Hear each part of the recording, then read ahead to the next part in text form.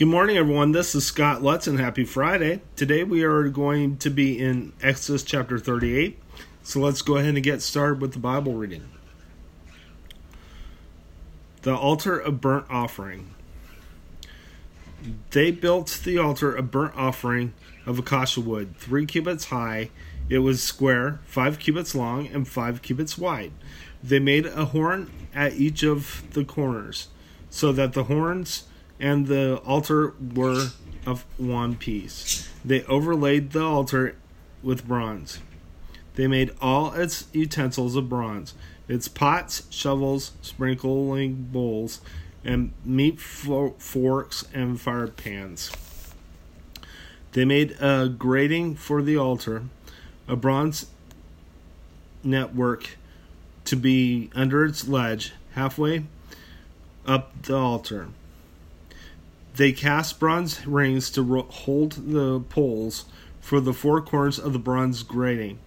They made the poles of acacia wood and overlaid them with bronze. They inserted the poles into the rings so that they would be on the side of the altar for carrying it.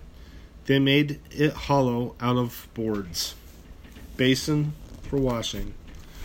They made the bronze basin and its bronze stand from the mirrors of the women who served at the entrance to the tent of meeting. The courtyard.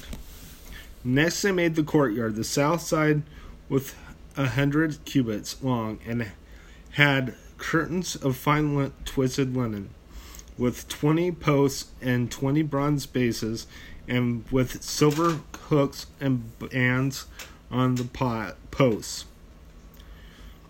The north side was also 100 cubits long and had 70 posts and 20 bronze bases with silver hooks and bands on the posts. The west end was 50 cubits wide and had curtains with 10 posts and 10 bases, with silver hooks and bands on the posts. The east end toward the sunrise was also 50 cubits wide. Curtains 15 cubits long were on the side of the entrance with 3 posts and 3 bases, and curtains 15 cubits long were on the other side of the entrance to the courtyard with 3 posts and 3 bases. All the curtains around the courtyard were of finely twisted linen. The bases for the posts were bronze. The hooks and bands on the posts were silver, and their tops were overlaid with silver. So all the posts of the courtyard had silver bands.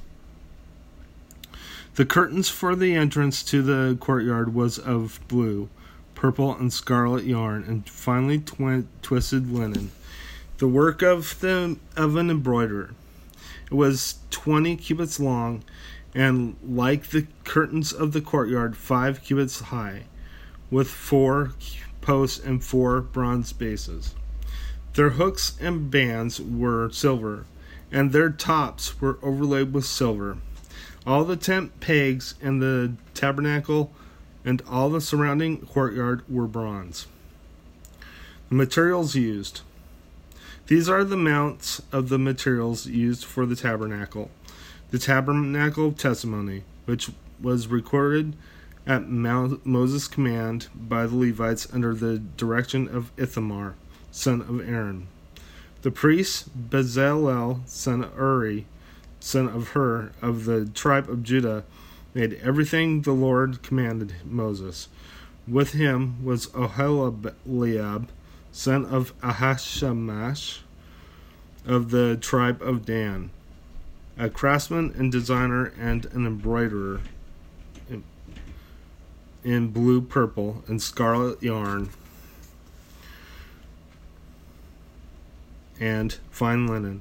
The total amount of the gold from the wave offering used for all the work on the sanctuary was 29 talents and 730 shekels, according to the sanctuary shekel.